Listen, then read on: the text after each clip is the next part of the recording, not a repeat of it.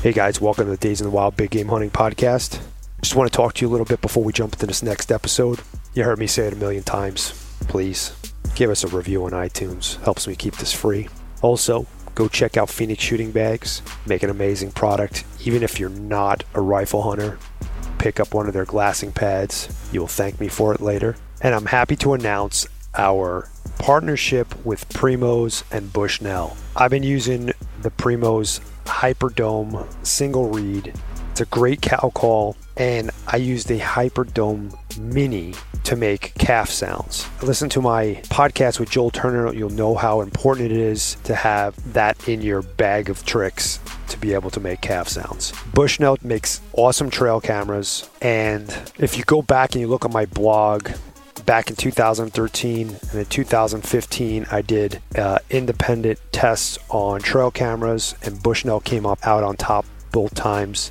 This season, behind the scenes, I did another trail camera test on a few different brands, and Bushnell rose to the top again in bang for the buck, quality, and overall usability. So we decided to partner up with them. And the great thing about that is I'm going to pass along a discount to you guys. You can save 15% if you go to their website and use promo code STL02. That's STL02. Save 15% on anything. Doesn't have to be the things that I use. We use their ground blinds, a couple of their elk calls, and we use the trophy cam. It's an excellent product. Go check them out. I also want to talk to you a little bit about, I know it seems early in the season, but if you don't already know, if you've been listening to the podcast for a while, you know that I am an outfitter here in Arizona, and I do run hunts in South Dakota. My busiest time of year is archery deer season here in Arizona. I'm busy because I only take out a select few amount of clients. So if it's something you want to get in on, I have a couple slots left, and I'm telling you this now early in the season because people always scramble after they realize that they didn't get enough hunting in for the year, or they didn't draw the tags that they want to get in on that hunt. Also, javelina season. The draw is going to be coming up in the next couple of months. I know it seems far away, but it's really not. October is not that far away. And if you want to get in on an excellent hunt,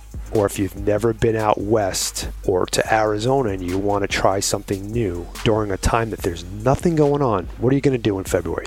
Twiddle your thumbs? Come out. We have amazing hunts. You could do it with the bow, you could do it with the rifle, you could do it with the muzzleloader. Just all around, inexpensive, good time, good way to spend the last few months of winter and come out and experience nice weather on a super fun hunt. Get in contact with me. We fill up quick. I take anywhere between 12 to 16 hunters a year on that hunt, and the camps fill up really quick. So give us a call. Check out daysinthewild.com. Send me a message. Any way you want to get in contact with me, social media. We'd like to put together a hunt for you. So without further ado, let's jump into this next episode.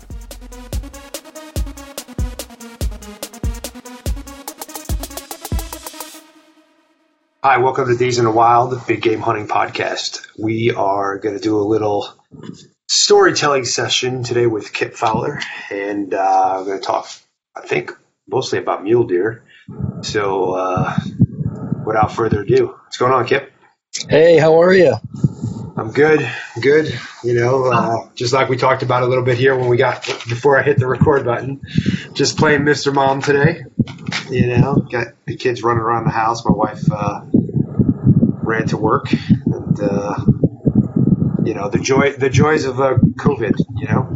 Oh yeah, it's I can relate to Mr. Mom, and then the days of COVID have magnified that even more. So there's a lot of dads, and I guess moms too, but people at home right now that normally wouldn't be at home. So yeah, I bet there's a lot of dads listening to this podcast that have changed more diapers in the last 3 months than they ever thought they would in that 3 month span. Yeah, that's for sure.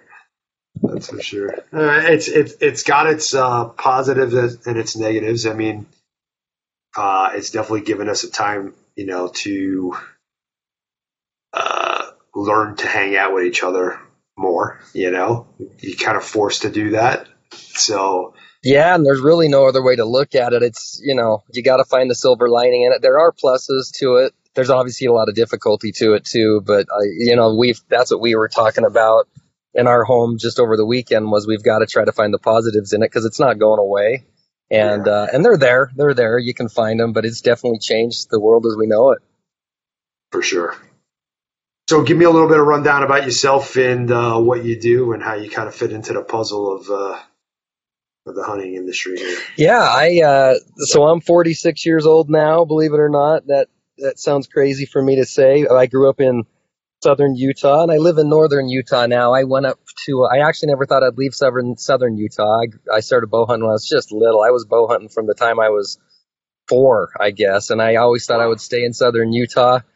But I ended up going to grad school at the University of Utah, which is up in Salt Lake City, and I ended up just staying in the area. We stayed up in northern Utah around Salt Lake, and I still continue to bow hunt primarily mule deer in southern Utah, but in about the year, 1999 to 2000, my career kept me up in northern Utah, and so that's when I kind of continued to bow hunt closer to where it would be home for me for the next 20 years.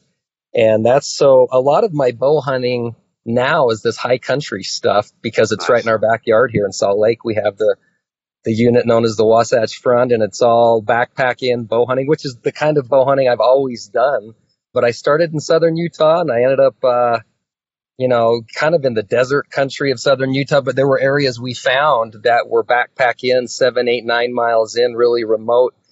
So that strategy of the backpack in remote type of bow hunting actually fit in really well with up here where I'm at now in northern Utah, and we can still backpack in.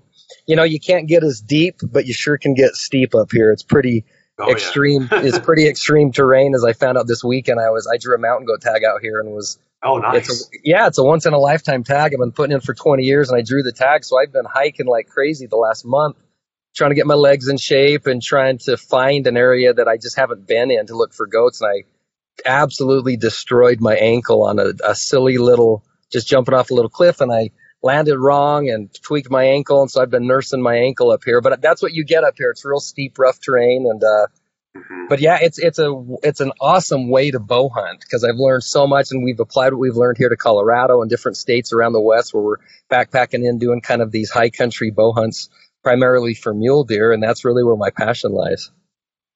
Awesome. Now, this is kind of a selfish question.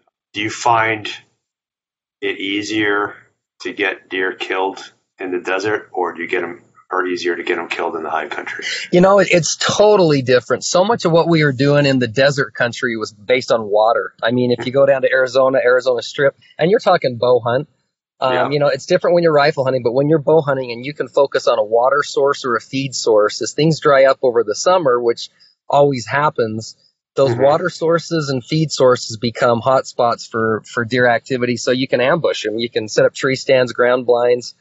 Whereas in the high country where water really isn't an issue and feed really isn't an issue, it's more spot and stalk. So it's a totally different type of hunt, but I love that type of hunt.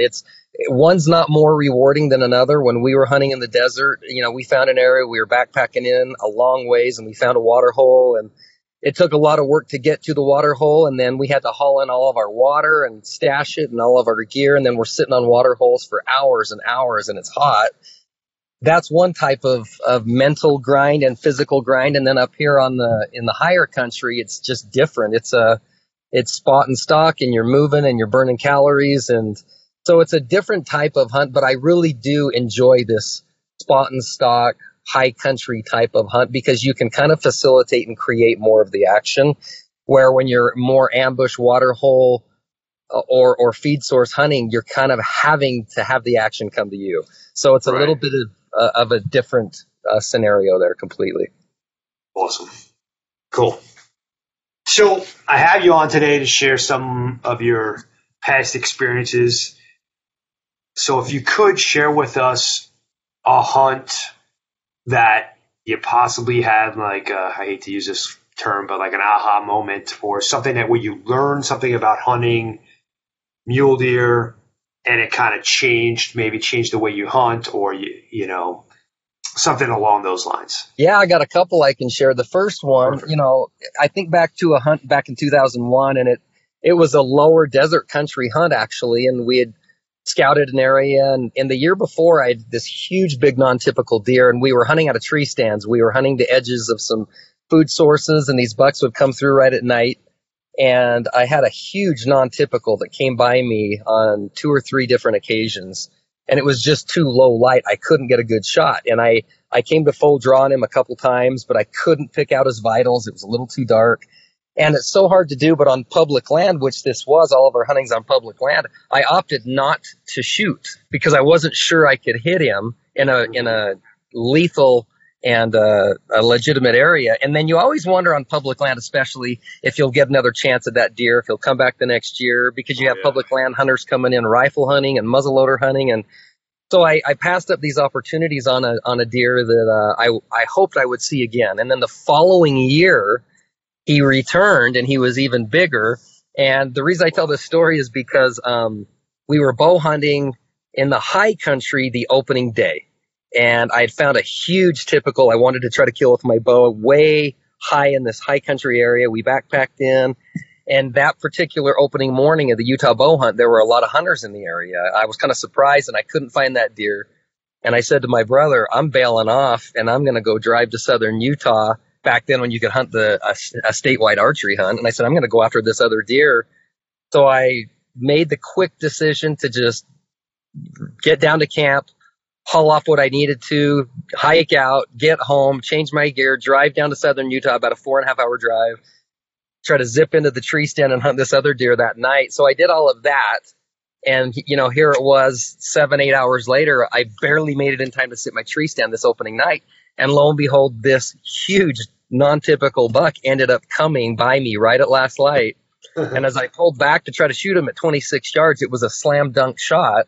My release malfunctioned. And so as I started to pull back, my release malfunctioned and my, halfway through my draw, it touched off and my arrow landed basically 15 feet in front of this buck. But the buck didn't know what had happened. And he turned and he kind of walked towards me and was looking around. And I had time to knock another arrow. And I didn't know what had happened. And I start to draw back again on him. And the same thing happened. And midway through my draw, my arrow touched off and this buck took off. And I had never had an issue with my release before, ever. In fact, for the longest time, you'd laugh, John, I didn't shoot a release for years. I grew up shooting a recurve and a longbow. And then even when I switched to a compound bow, I stuck with shooting finger guards because I always was worried about the more technology I became reliant upon, the odds are that something could go wrong. So I resisted forever, even to shoot a release.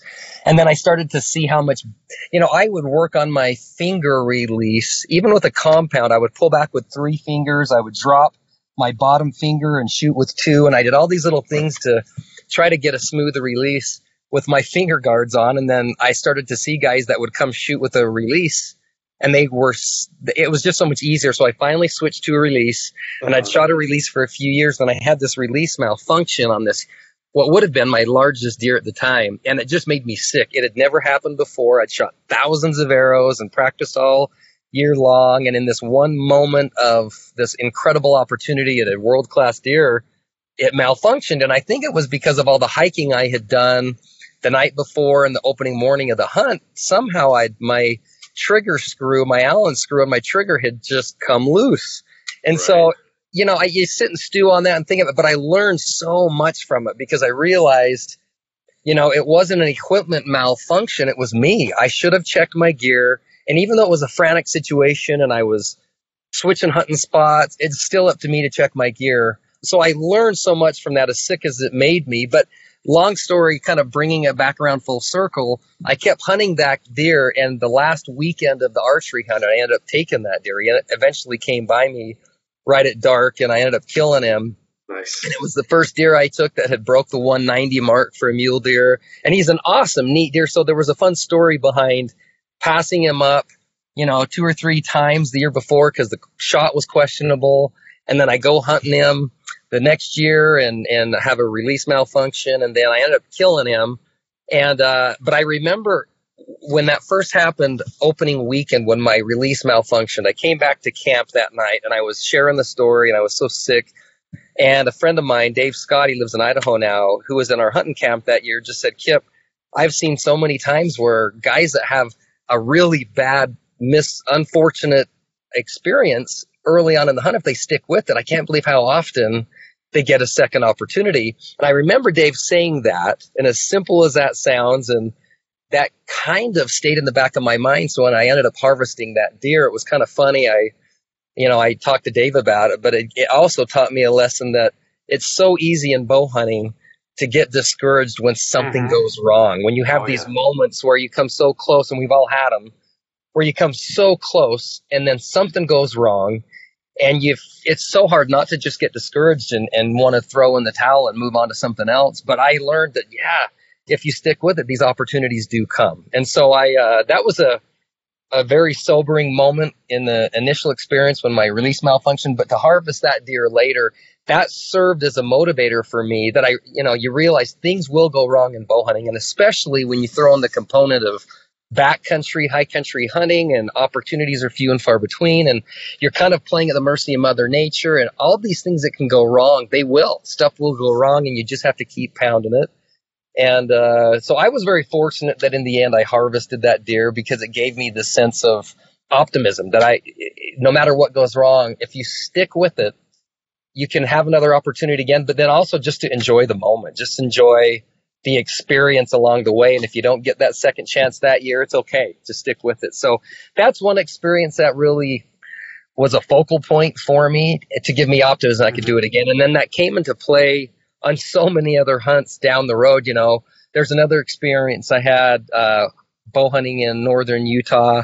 This was about 2 years later when I really started to focus on the Wasatch Front. And I'd gone in scouting early season and found a huge typical that I thought if I could kill it, it would be the new Utah state record. At that time, nobody had killed a typical velvet mule deer in Utah with a bow that would net score over 200. Nobody had done it. It's been done a few times now. Yeah, but at the time, it hadn't been done. And so I found this buck that I thought if I could kill it, he would net over 200 as a typical. So I focused everything on him. And about 2 weeks into the hunt, I caught him moving across a rock slide one morning, and I lost him in a group of pine trees, but he never came out. So I kind of assumed he had bedded down.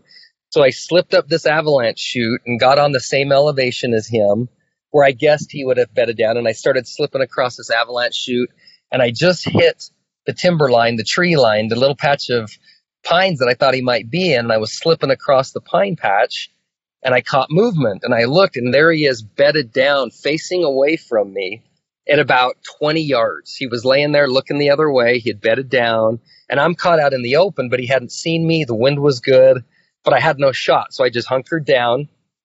I had an arrow knocked, but there was no shot for me. So I thought, I'm going to just have to wait here until he stands up.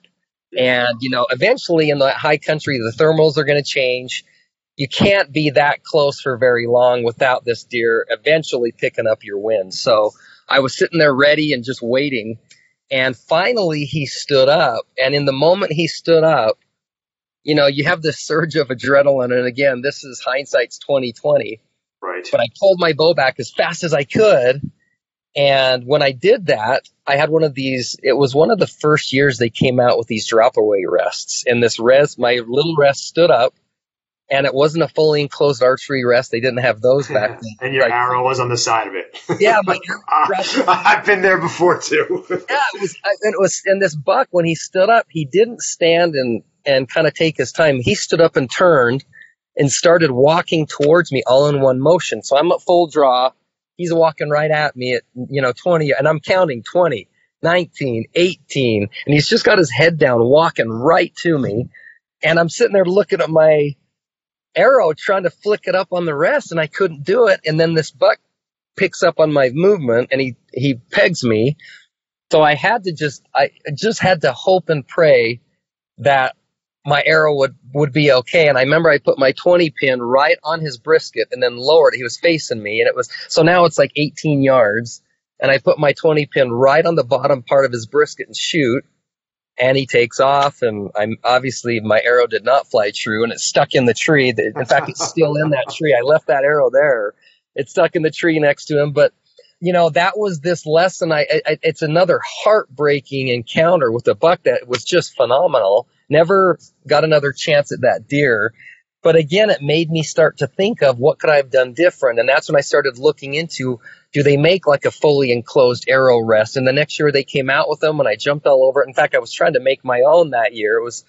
It's kind of funny how innovative you can become out of necessity when you try to create some of your own products and put them on your boat. That's where all these products come from, man. It's people. It is. People searching for the silver bullet, trying to find something to solve a problem. I was laughing because I used to try to film through my spotting scope, and this was like at the same time, like in the early 2000s, I made my own phone scope, my own phone case. Yeah, I made my own phone scope, and I remember telling my wife and my hunting buddies, we should try to put one of these together, and we didn't. And, now the world's changed, and everybody uses phone scopes. But anyway, so yeah, I missed that opportunity on him. And I've got so many of these stories, John, of opportunities missed. But I guess the one thing that I have learned is take something from it. Don't beat yourself up. Right. But what can you do to prevent that in the future? And that's one thing I have realized. If you look at these really successful bow hunters, they are constantly trying to eliminate things that could go wrong. And it becomes almost obsessive where you start to think, in this situation, what could I do to prevent this possible thing happening? And the more you try to get out in front of it, eventually those little things work in your favor. And so it's very true for high country mule deer hunting, that if you can try to play out in your mind every possible scenario and think of little things you can do ahead of time to prevent what could go wrong, eventually that does work in your favor.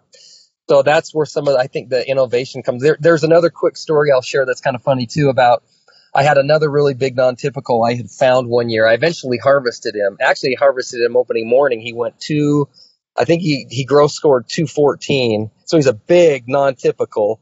And I'd found him early on in the summer, and I'd watched him all summer, and he was kind of in the same pattern.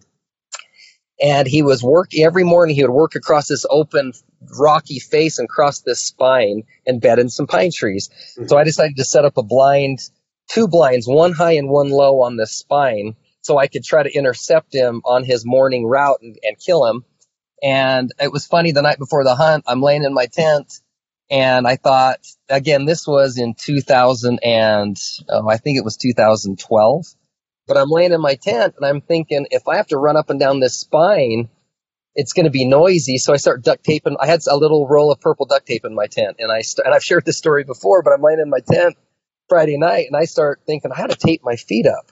So I pull my socks off, and I start taping the bottom of my feet, just so if I have to take my boots off and run up and down this spine to get in position, I wouldn't tear my feet up. And the next morning, sure thing, I'm up in the higher patch of rocks, and I spot this buck coming at first light working through the rocks below me, and I had to jump on the backside of the spine and really just run down through the rocks to get in position. And I got my feet duct taped under my socks. I remember the whole time I was thinking, as I'm kind of working down in position, how glad I was that I taped my feet, because where we're hunting, it's rocky and these rocks are sharp. And right. And so I ended up killing that buck out of my lower setup. But it was just kind of funny, like thinking as I was running through the rocks, that I'm so glad I taped my feet. And now we have a friend of mine has a product out here called stockisons, and they're moccasins that you can throw in your backpack. And if you get into a stalking scenario, you can throw these stockisons on. They were great. But in the days prior to that was the option, was duct tape. And again, these little things you do to help yourself. I'm sure it gave me an edge in that situation. I didn't tear my feet up. Hell yeah. That's awesome. Man, I share a lot of your philosophy. And I'm kind of people who know me best, they know I'm kind of I cry over spilled milk kind of guy, but I never give up, because I know that the mornings, like where it seems like everything's going wrong, like you didn't get out of bed in time, you get to a spot that you want to get to and somebody's already there, so you have to change your plans, all those things like that happen and just get you riled up and think that you're going to have a shitty ass morning. Those are usually the ones that work out, Yeah, it's funny how that happens, right? And we've all heard those stories of guys that everything's going wrong, and then somehow things end up, the clouds open and Mother Nature shines on them. And so I have firsthand seen that those things can happen. Now, more times than not, they don't, and again, in bow hunting, if things can go wrong, they usually do. And I've talked a lot about our strategy in hunting, bow hunting, is it rarely comes together on the first morning, first setup, first stalk, first. It's happened with us, but it's so few and far between that it happens that way. It's usually midway through the hunt. It's 2 weeks in. It's 3 weeks in. It's after we've hiked in and out multiple times. And I think that's the mentality you have to have as a bow hunter in some of the backcountry, rougher terrain, is just this, if it happens early in the hunt and you get an opportunity and harvest an animal, great. But it usually doesn't. And it's getting your mental preparation as you're going through your summer scouting. And, it's so interesting to see so many guys be so dedicated through the summer, and they're shooting their bow and they're getting the right gear and they're doing their scouting, and then they go out and they hunt 1 day or 2 days and they realize what a grind it can be, and they get discouraged. And so I try to share the sentiment that you have to mentally be prepared that it rarely happens that way, where you go out and things just come together and you harvest your animal. It's this mental preparation of it is going to be a grind, and you have to learn to enjoy that grind. You have to learn to enjoy the early hikes in the morning or staying overnight, and 7, 8, 9, 10 days in, or a lot of guys go in and out for a day, but to try to find the enjoyment in that, because it's just so easy to get discouraged, a few days into the hunt and it hasn't happened, and not to lose sight that realistically it's going to be a grind and it's going to take some time. So that mental fortitude and preparation is such a big part of it. That's reality. Yep, absolutely. And every one of your situations, except for the fact that there was a giant deer, I've been in every one of those. Like, I've had the release thing fail on me. So, and ever since then, every time I get into a tree stand or a ground blind, or if I'm setting up a coyote stand or whatever, and I always draw my bow back. I draw it back to see if my release is going to work, if my elbow is going to contact anything behind me. Yep. Check all my shooting lanes, Yeah, and it's little things like that you know how many, and it's interesting as social media platforms have developed over the last 5, 7, 9 years, how wonderful it is to listen to podcasts or watch videos and learn little things that other guys do that you need to pick up on. We had a situation in Colorado a couple years ago that I've shared, where me and my buddy Matt Bateman were hunting a huge deer, and Matt got set up. We do a lot of setups where if we locate an animal, we position one guy in the animal's most likely escape route, and then the other guy tries to move in on it. And if you can move in and kill it, great, but usually you don't. Usually when you're slipping in on a mule deer and it's bedded or it's out in the open, the success rate's very low, and that animal usually will bump or get spooked. And if you've positioned a guy there, that's where a kill opportunity tends to happen. But we had a situation in Colorado where Matt had set up on this game trail where we thought this big buck would get bumped. And then once Matt's set up, I start moving in on this buck, and sure enough, it catches my wind, because in these high peaks, the wind is doing everything under the sun, and it picked up my wind and it went right to Matt. And it came right down this trail going right to Matt. And as Matt came to full draw at 20 yards, just veered to the right. And as Matt positioned and moved his bow to the right to kill it, Matt's stabilizer just hit this little branch, and he couldn't, Matt had tucked in under this pine tree, and there was a pine bough coming out that he expected the buck to go left, but the buck at the last minute went right, and for no particular reason, the buck just went right, and Matt couldn't get the shot he wanted off on this deer because of this one branch. And not that Matt did anything wrong, but we both learned, like, man, if he would have cut one branch, it would have changed that whole scenario. So yeah, you just learn these little things along the way, that if you have the presence of mind to go through kind of your process in a situation, you might eliminate some of these things that generally will go wrong. And that's part of, I go back to when I was 18, we had backpacked into this area and we're sitting in an ambush situation. I had this the deer I wanted to kill, it was about a 32-inch big typical. It was a huge buck, and it came in, gave me a perfect broadside shot, and I shot and went 4 feet over its back. And it wasn't until later that I found out on the backpacking hike in, my sights had been bumped and my whole sight housing was loose. And, I sat in that setup opening day for hours, And I never thought to check, are my sights tight? I just didn't check on that.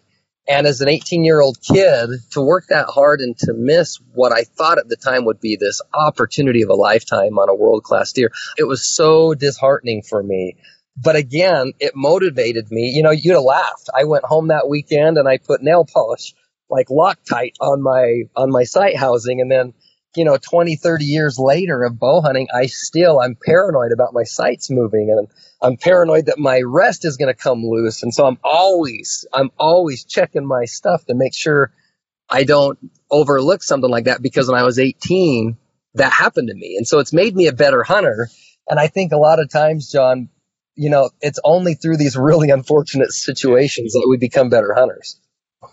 Devil's in the details, but like I'm with you. Everything you're saying, I've been in the same situation.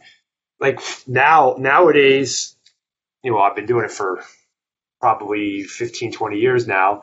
I take a silver Sharpie. I mark all the positions on my sight. I mark my peep sight, because I've had that slide up on me before, or move, even though I tie them in or whatever.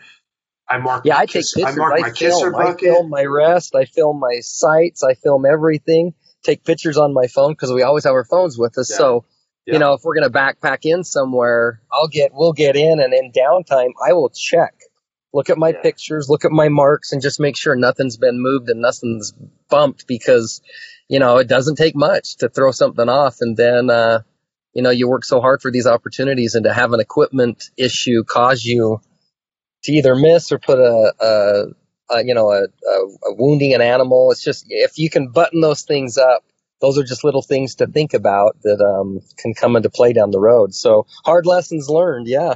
Yeah, for sure. No, I actually been, it's funny that we're talking about this. I've been working on a blog post that's been sitting in my draft pile over here on my bike. A lot of times I start stuff and don't finish it, but about all the things that you can do to control some of the unexpected things that happen in the field. And, these are a lot of the things that I've seen over the years that just happen. You can check things. You can't control that they're going to happen or not. They're just going to happen. And if they happen, you need to be able to deal with it and, work around it. Like, your rest situation, I finished your sentence because I was there. I've been there. Yeah, before. So, like I shoot a QAD, which is a drop away, but that has the ability to, you can click it up with your thumb. Yeah. I never, ever, ever, even in my practice, I never shoot by just drawing back and letting that thing pull itself up. I always click it into position. I always lift it first, because I've been right where you are. I've been where you are in hunting, and I was there. We was doing a pop-up 3D shoot, which is kind of like a speed thing. So to save that step of clicking up, I was drawing back, and I lost I made it to the finals, and I lost the finals because I went to draw back, and my arrow was stuck on the side, and I had to let down and try to get the thing, and I never ended up making the. Well, it's interesting too. You can take this conversation, but I think this is a really important one to take this conversation into the other aspect of hunting, which is not the gear related side of it. And again, I'm talking mainly mule deer and kind of backpacking in type hunting, but it's the other side of the gear component, kind of, which is the food component, where you'll have guys that are planning a hunt, and when they go in to hunt and they're doing this first type of maybe high country backcountry hunting, they haven't tried the type of food they're going to take on the hunt. They haven't tried the Mountain House meals, the dehydrated food, the snacks or whatever. And then they get back in the backcountry and they realize some of that stuff doesn't agree with them very well. So I talked about this on a previous podcast, but it's something worth noting that if guys are going to do kind of that type of a hunt, or, maybe you're going to Alaska and you're hunting caribou or Dall sheep or moose or whatever, to try to ahead of time figure out what kind of food you're going to be eating on that hunt and test it out and see how your body likes it or doesn't like it. And, we've seen situations where guys we were up in Alaska last year hunting, and guys that haven't eaten dehydrated food, and if you're in a situation where you're remote and your body's not agreeing with the food, that'll kill you as fast as anything is. Meaning not kill you, but that'll kill your hunt. You're going to be sick. Take you out of the game for sure. It'll take you out of the game. So there's little things like that if you're planning right now, it's June, July, early August, and you're planning on doing kind of a hike and hunt. Test some of that food out while you're at home, before you work out, after you work out. See what your body does when it's burning calories, and you throw in a high sodium Mountain House meal at night. What's it going to do, and what can you do to prevent it? And are there different types of foods you can eat that'll help in that situation more? And that part of the conversation that I think is overlooked a lot really comes into play. I've been very aware of guys that have gone in and they've done all the equipment checks and all the mental preparation, and they have all the right gear, and then they go on a hunt like that, and 3 days in, they burned a ton of calories because they're hiking like crazy, and their body's cramping up because the food they're eating isn't agreeing with them, and it's not processing it well. And so that's just another aspect for guys to think about in a hunt like that that's going to be physical, and you're eating different types of foods that maybe you've eaten before. Try it out ahead of time and see what you like and what you don't. See what your caloric intake would be on a hunt like that, and where your sweet spot is. It's something that I don't think gets talked about much, but unfortunately, it would just be a shame to see guys go through a situation like that where their hunt's ruined because they're not feeling good because their body's processing a food they haven't tried before, Oh yeah, for sure. Like, luckily and unluckily for me, I'm kind of forced to bring food that I'm used to eating because I'm allergic to garlic and I'm allergic to onions. And every one of those Mountain House, except for the scrambled eggs, or the dessert, is loaded with garlic and onions because they got to do something to make it taste good. So they mask it. So I can't eat any of those dehydrated. So you really have to prepare your own stuff. Yeah. Yeah. I'm a guy that has to eat oatmeal every day, or Well, it was funny because we're doing so much backpacking, but a few years ago we were in Colorado, and a buddy that I went with ended up coming in from a different way and came in on his horses. Mm-hmm. And he showed up to camp, and we got all this dehydrated food, and we're fine with that. But he shows up and it's just got this insane amount of normal food, just normal food, blocks of cheese. Steaks. And it was unreal. I was just laughing, and I couldn't believe. That's me. I couldn't believe how much easier it was to stay hunting as hard as we wanted to hunt, 5 days in, because we could just pound the food. And so it was a good lesson again for me to learn that food intake on some of these hunts is so important, and the right kind of food. And it was funny. This is a story I've told before, but it was funny. It was on that hunt. So we backpack into this drainage that we think is going to be isolated, remote. See very few guys. We're backpacked into bow hunt mule deer, and we come through this pass the Friday afternoon before the hunt starts, and we look down in this valley where we're going to set up our camp, and there was all these tents in the bottom. It was, I can't even remember, it was like 15 or 20 tents or something, and Jesus, all gathered together, and we thought, this is crazy. And so we get down, we set our camp up, and then I wanted to go over and talk to whoever this was to see what their plans were, and it ends up being this high school group of kids from, they were in Colorado, and it was part of their high school curricula. They had an alternative curricula for these kids at their school where they would take their normal core classes, and then in the summer they would take all these outdoor classes like kayaking, mountaineering, camping, hiking, and they would get their high school diploma, but they had all this different curricula. It was awesome. But there was these kids that were going to be there all week, and their teacher was there, and we had a good conversation with her, and they were actually fascinated that we were bow hunting. They thought it was pretty neat. And so the next day we spot these mule deer bedded up in these cliffs right next to some mountain goats. It was actually really cool. But we decide we're going to try to stalk in and kill these deer that are clear up in these cliffs. And so as we start to make our approach out of camp, all these kids are sitting there, and we're like, do you guys want to watch? So we give them our spotting scopes. So we had this whole group of kids, these high school kids, watching us as we're sneaking up the mountainside and slipping through the rocks and kind of getting our strategy into play. You can see these kids down below watching us through their spotting scopes. And I ended up harvesting one of those deer. I shot it with my bow, and it ended up falling down the mountain. It broke every horn. It shattered everything on the way down. But these kids got to watch the whole thing. And their instructor later told us, she said that was the coolest thing they saw all week. They saw mountain goats, they saw sheep. We took them up to glacial lakes, and they swam in the lakes, and they learned how to make fire out of bow drills. And they did all this really neat stuff, but a lot of the kids said the neatest thing was watching these guys bow hunt deer in this really extreme terrain, and they saw somebody kill one. So they, that was kind of a funny situation. I mean, it was on that trip the next year in the same area. We found a plane crash way up in these peaks. So anyway, you get these experiences that, you and I are sharing this morning that can only happen on the mountain. And that's why I'm such an advocate to just get out and go get your own experiences. And then you'll find yourself, a year or two later or more looking back and just realizing some phenomenal experiences you've had with other people. You have friends that are joining in the process. But that was a fun one anyway, where these kids a lot of them had never experienced anything in the wild, got to sit and watch these guys bow hunt a deer and harvest one with a bow. And yeah, it was really cool. Oh, I wonder how many of those kids you guys converted into bow hunters. Yeah, I don't know. Either converted them or scared them away because they got to sit and watch this animal take a 600 might have scarred them for life. But no, they were a group of kids that obviously had an interest in the outdoors. That's why they were there. Yeah. But yeah, that was their instructor said that they thought that was really good for these kids to see that you could be in this kind of country and watch somebody with a primitive weapon, so to speak, a bow, get up in these cliffs and rocks and harvest an animal. Yeah, that's awesome. Sweet, man. That was like probably one of the better storytelling sessions I've done in a long time. Well, there's a lot.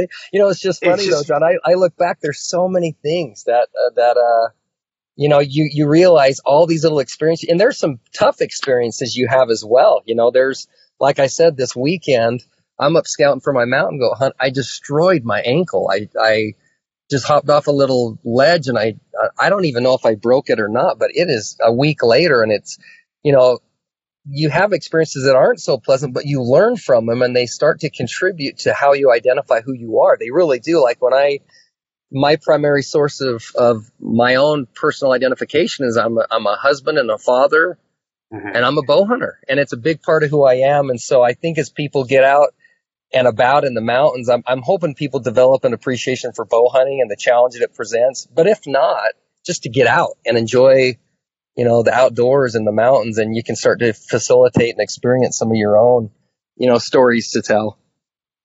That's awesome, man.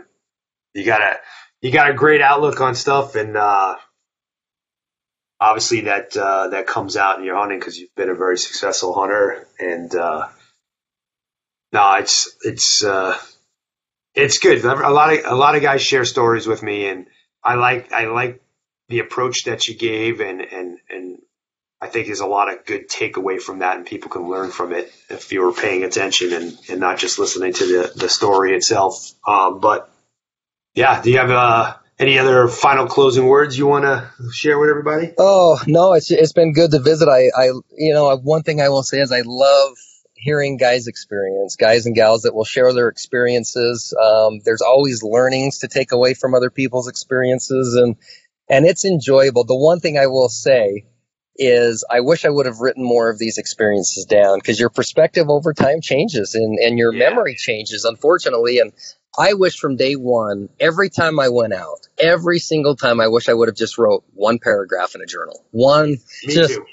Wouldn't that be fun to go back and it's different now because we have cameras and phones and you're always taking pictures, but I wish I had something to read. That would be an unbelievable book to go back and read now. And I guess it's not too late, but I wish I would have done that. I wish I would have taken, 5 minutes and just written in a journal so that I could look back and have little things to read, because it would facilitate and bring to your memory things that you've forgotten over time. And, we talk about as friends, hunting friends, some of the funniest little conversations you have with your buddies when you're hunting. And I wish we would have kept track of some of those, because that would be a good book as well. But anyway, no, I appreciate it, John. It's been good to visit with you. Thank you. Think about what a scouting tool that would be, or a tool to actual harvesting animals. You write down little details. I actually used to keep a journal for whitetail hunting, but it was really more based for like the scouting and the observations I made while I was hunting, which are really, scouting while you're hunting or whatever, and it translated. Like I kept a lot of notes on moon phase and weather and wind conditions and stuff like that early on. I don't do it anymore. Now I just kind of like too, John. That starts to build up in your mind your knowledge base. But how many times have you had to relearn the same thing again because you forgot? Or that happens to me all the time, where I find myself relearning something I know I already learned or thought of once, and over time, it's just different when you're in your mid 40s and late 40s than when you're in your 20s. And I find myself learning and remembering things that I know I already thought of and knew 20 years ago. So. Yeah, I think so it's something that I don't know if guys will do, but boy, I would encourage that because that would be fun. You don't even have to write it down anymore. You got a phone. You got a phone. Yep. Voice That's memo. what I tell people. You don't need a photographic memory anymore because you have a photograph of every memory on your phone. So nobody needs to have a good memory anymore because you got pictures of everything. Exactly. Well, awesome, man. Thank you for coming on and sharing your knowledge and time with us. I'd definitely like to have you back on and have you on for a more traditional podcast where I'm asking you questions, specific questions and whatnot, and pick your brain a little bit more. Seems like you got it figured out pretty good. Well, I'm still figuring it out, but I appreciate it. I'd look forward to it. Let's stay in touch. All right, buddy. Thank you. Thanks. All right, bye.